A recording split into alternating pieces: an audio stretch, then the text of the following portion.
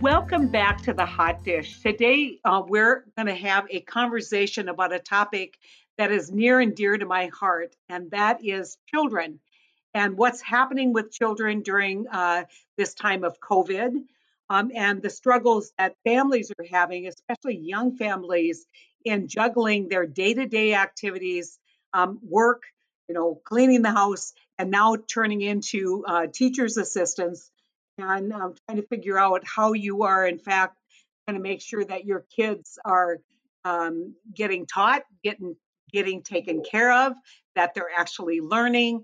And all of these problems are heavily complicated by the fact that in many rural communities, we don't have broadband and we don't have the level of support that they would have otherwise in some of our more urban areas. Today, I am so excited because Ashton Clemmons is going to join us.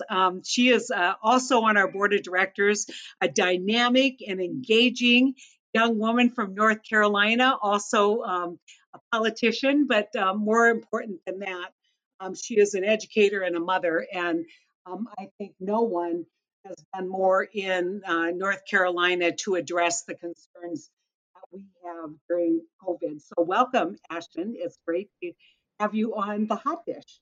I am glad to be back and certainly to talk about this important topic. And also joining me is Adrienne Schweer. She has a long history of public service. And I have to tell you, Adrienne, you also have worked very closely with one of my heroes, which is Secretary Chuck Hagel, who is just absolutely amazing. He and his wife, Lil Beth, are just absolutely some of the finest people I've ever met. And I think if anyone who has ever served for Nebraska understands the challenges of rural America, it's definitely Chuck and his wife. And so you also have 4 young children. So you are doing yeoman's work, continuing your important work in public policy on the issue of paid family leave, but also raising your family and raising your children. So I'm gonna start out, and maybe if you guys don't mind, get a little personal with both of you, because you both have young children, and ask what has been the biggest challenge and how have you confronted it in your family life, and how have those experiences that you are having right now informed your work in public policy? And I guess we'll start with Ashton. Sure. Well, I think I am experiencing what many parents, but especially moms across our country are really facing, and trying to balance the needs of my kids with the professional responsibilities that we have. Just this morning, as a prime example, I was co-chairing the House COVID Education Work Group from my computer, and one of my kindergarten sons was sitting beside me doing a phonological kindergarten assessment with his teacher through his iPad. And so between the committee, I was having to listen for what she was saying and help him know how to respond to her. And my 4th grade daughter was at the door and said, "I need help. I don't know what this assignment's asking me to do." And that is just a tiny microcosm of what is, I think, how families are feeling all day, every day, as their children are unable to be in schools and many of them in their normal childcare settings. Parents are trying to balance the needs of their kids with keeping up with their professional obligations. And how I have solved it, I don't know if I've gotten there yet. I am trying to give myself grace and the kids grace, working with the teachers, but I cannot say that I'm anywhere close to feeling like I've solved it. Especially, we're just starting week 2 here in North Carolina, so we have a long way to go to get a new routine down. Well, Adrienne, what's been your experience during the time of COVID, balancing all of this? Oh, hearing Ashton's life, it's like I feel heard. There are other people all over the country feeling the exact same things. My husband and I have 4 kids. They are 8, 6, 4, and our baby boy just turned 2. So we have a rising 3rd grader, a rising 1st grader, a pre-K student, and then a little baby boy who tries to kill himself all day. Like, how can I go to the toilet? How can I fall down the stairs? How can I choke on a small object? He has gone to an ambulance to get stitches during COVID. Like, he is a lot of fun. Let's say it that way. And it has been a wild ride. And I know, like Ashton, there are millions of families all across the country struggling with the same stuff. And I try and put my life into perspective. I'm lucky to have a partner. I'm lucky to have a partner who carries a lot of weight around this house. I'm lucky to have help. And we've been able to find childcare for sometimes to really help augment. But to be honest with you, I'm still waking up at 4:30 or 5 every morning to try and get work in before the kids wake up, so I can be with them. And our school hasn't even started. So when I get to where Ashton is and our school is open, and we live in Virginia and schools are full virtual here, it's going to be really tricky. You know, I'm not going to be able to do a podcast like this because I'll have 2, maybe 3 kids trying to Zoom into classrooms, stretching our Wi-Fi, and we're lucky enough to have Wi-Fi. So I'm really concerned about what the fall is going to look like for families across the country. I'm really concerned about the way this is stretching working parents, and the lack of creativity across the country for policy and interventions and solutions to this problem that I don't see going away in the months to come. Well, I think it's just such an important kind of segue into the topics that we want to talk today, because I have to say, people always ask me, why is it important that women run and get elected for public office? And I remind people that one of the most important groups of women who should be running are mothers, young mothers, who barely have time to get a meal on.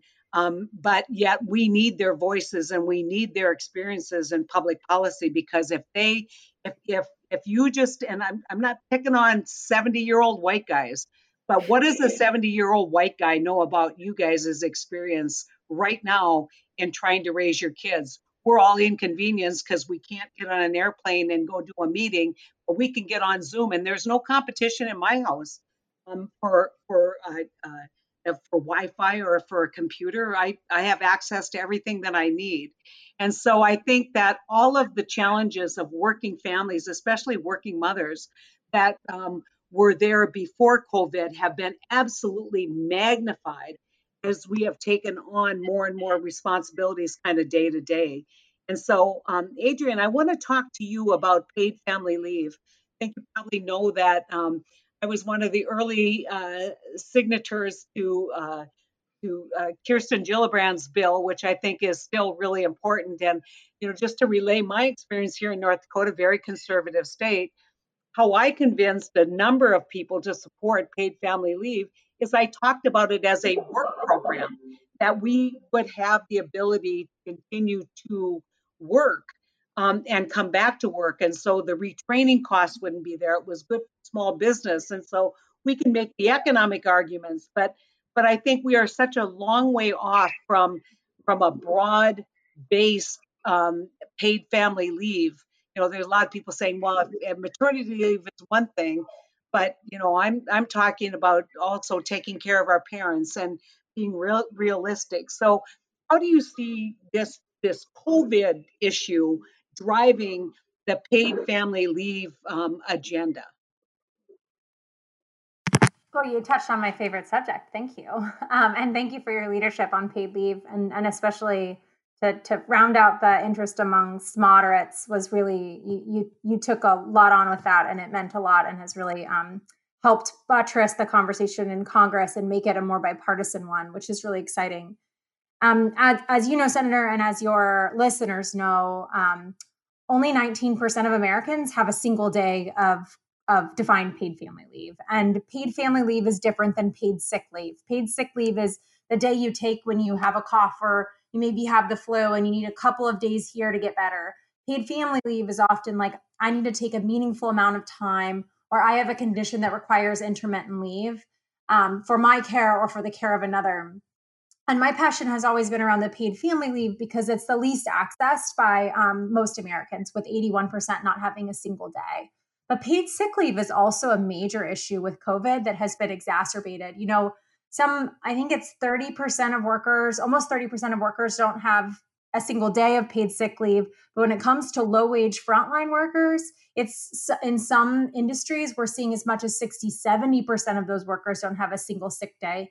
And that's really concerning. So talking about sick days in particular, very concerning with COVID, because we're in a situation where if you're showing any signs, if you're sniffling your nose, if you have a small headache, we need you to stay home to protect yourself and protect others. And if you are if you're choosing between staying home with that small sniffle or that headache and losing a paycheck, you're often going to work. I know pre-COVID, I would go to work with a headache or a sniffle and not think twice about it.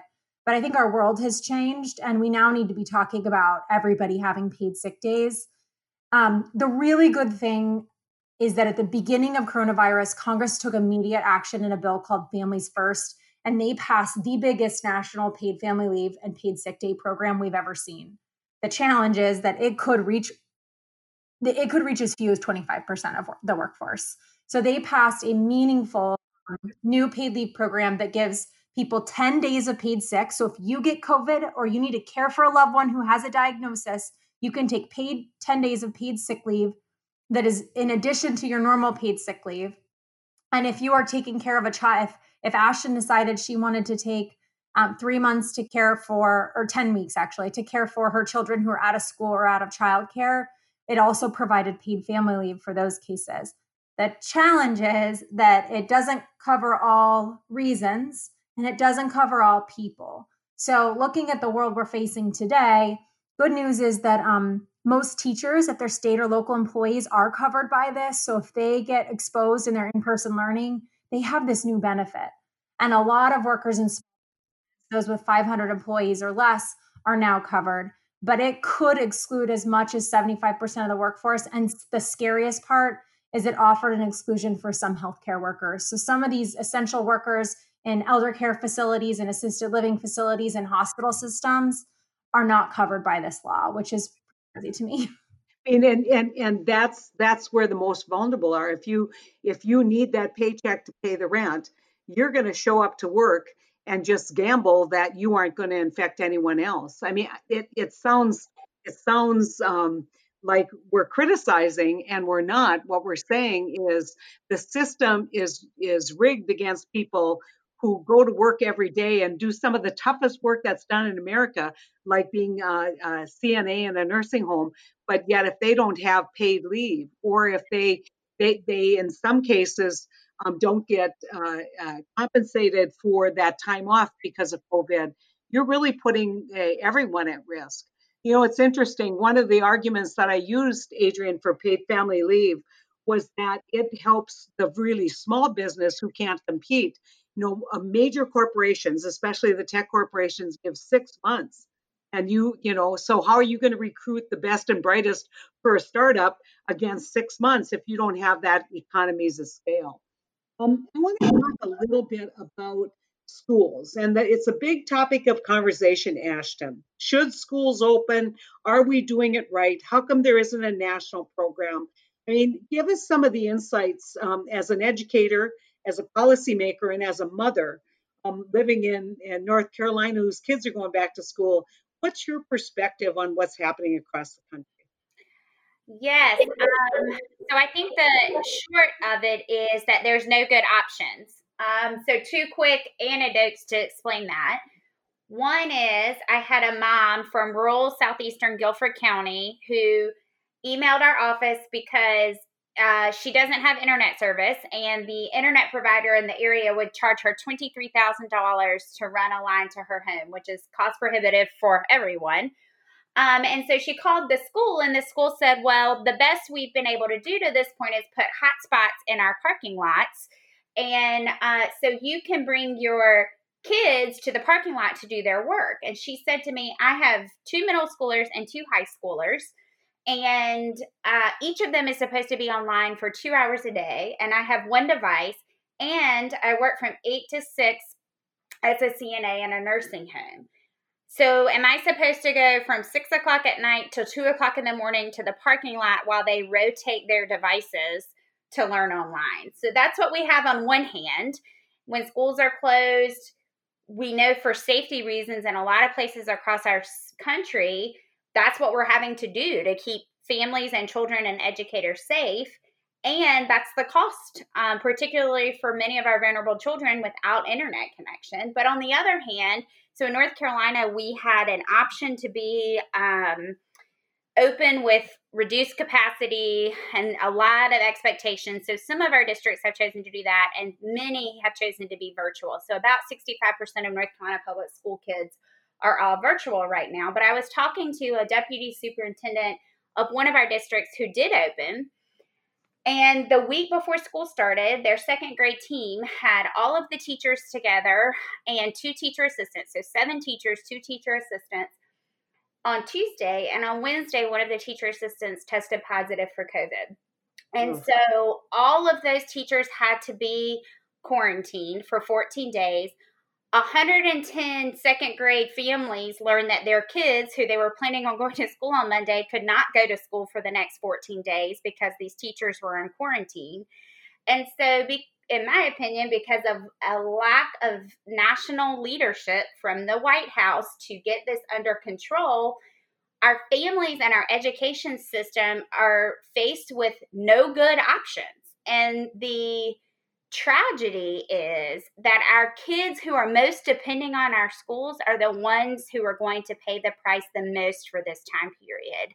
And that is what keeps me up at night, is for our children who are depending on our traditional public school systems, whose parents don't have a choice whether they go to work or not, or do not have access to the internet. I mean, those children really, it just eats at my heart what will happen to them in this time period.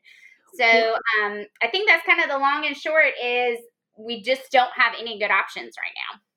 Well, I think the one thing that we've discovered in all of this has been, it's always the virus. It attacks the weakest among us, the people with compromised immune systems, and basically provides the greatest risk for people with pre-existing conditions. And there's no doubt about it. But we're also finding that economically, this virus is attacking the most vulnerable among us. And those are the kids who need that public school education, who don't have the infrastructure at home, maybe don't have a parent who, like your mother that you're talking to, maybe don't have a parent who really has the capability of helping their child work through a lot of these issues. Special needs kids. I mean, we are really exposing the underbelly of the inequality in this country.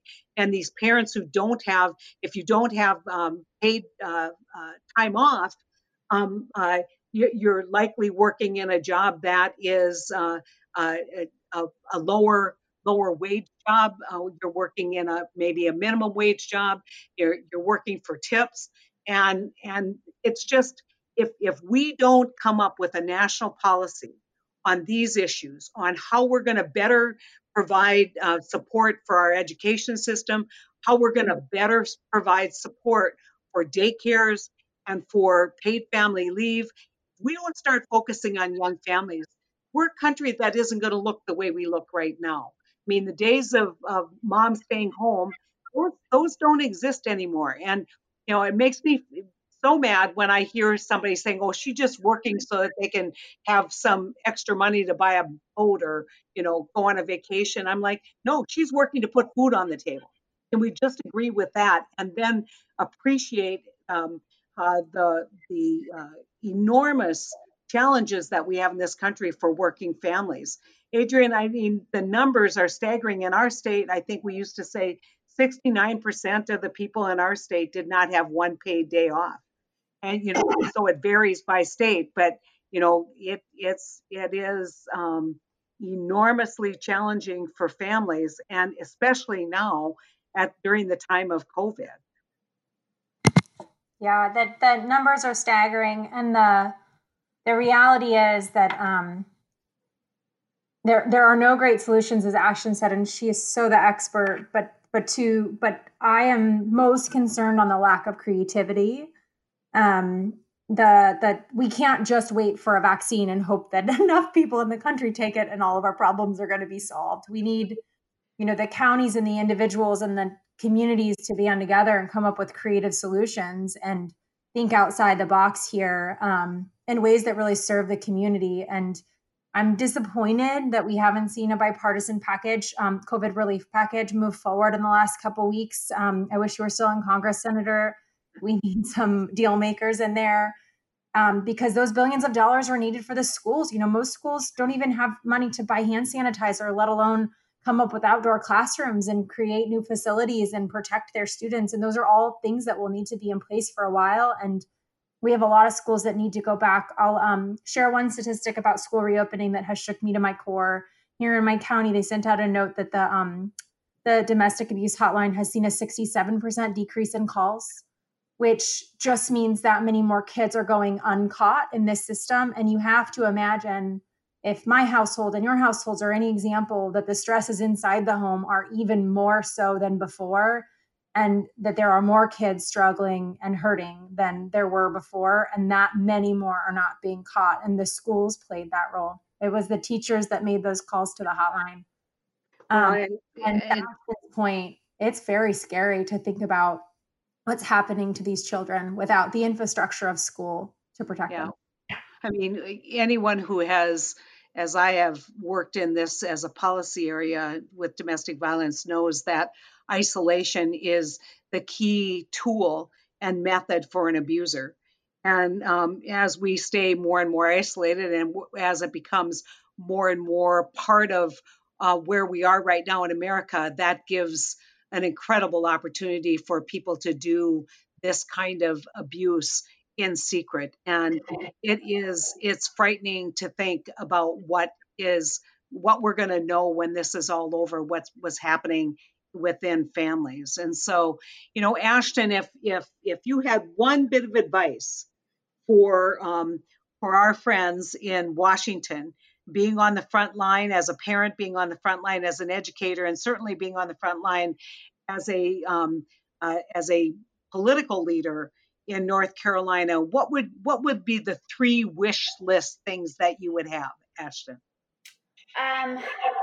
First would be, as Adrienne referred to, we have got to fund our public schools with no strings attached. So the fact that the Senate proposal only funded public schools that quote unquote opened their doors for in-seat learning was so disheartening to me when I hear the hard work of educators across our state. So that would certainly be number 1. Number 2 is I am so dismayed at the language that I hear from Secretary DeVos and other Republican leaders right now, talking about how this is what should be happening. Parents are able to make choices, and we need to invest in individual students to figure out what works for them. And it is an abandoning of our core principle that our public education system is so much more than a child and their wishes. Our public education system is a fundamental aspect to the democracy that we have in our country. So I hope that we will see more of a commitment to the system of public education not being about individual choices, but being about the public good. And then the other thing I really hope that we can start to have some conversation about is how are we going to think differently when we are able to be with kids in classrooms again? So there is no substitute. Nothing we do, we can and should do everything we can to make virtual or half days or whatever is happening right now as good as it can be, but it is not a substitute or even close to having a teacher be able to hug and connect with their kids. And so I really hope that we can start to, as we're addressing the immediate issues in front of us, think about what do we do now to build a better system of public education to know where kids are and catch them up quickly so that we do not have this, year or year and a half or whatever time period this ends up being for our most vulnerable children, set them on a trajectory of a less successful future. That's not in any of our best interest. And we are going to need leadership and forward thinking so that we build a better system now we can't wait until July 2021 to do that work. So those would be 3 things. I'm sure I could list a lot more, but I'll stop there. So, Adrienne, I'm going to ask you the same question. We have a chance to press a reset button, I think, on all of this, and depending upon what happens in this election, we'll either, turn the corner and head in a different direction, or we will continue to be active in pushing for the changes that we think we need. That are going to make it easier for working families, but also help us raise healthy, good, smart kids. And so, if you had a wish list, what would the 3 things be? Oh, so many.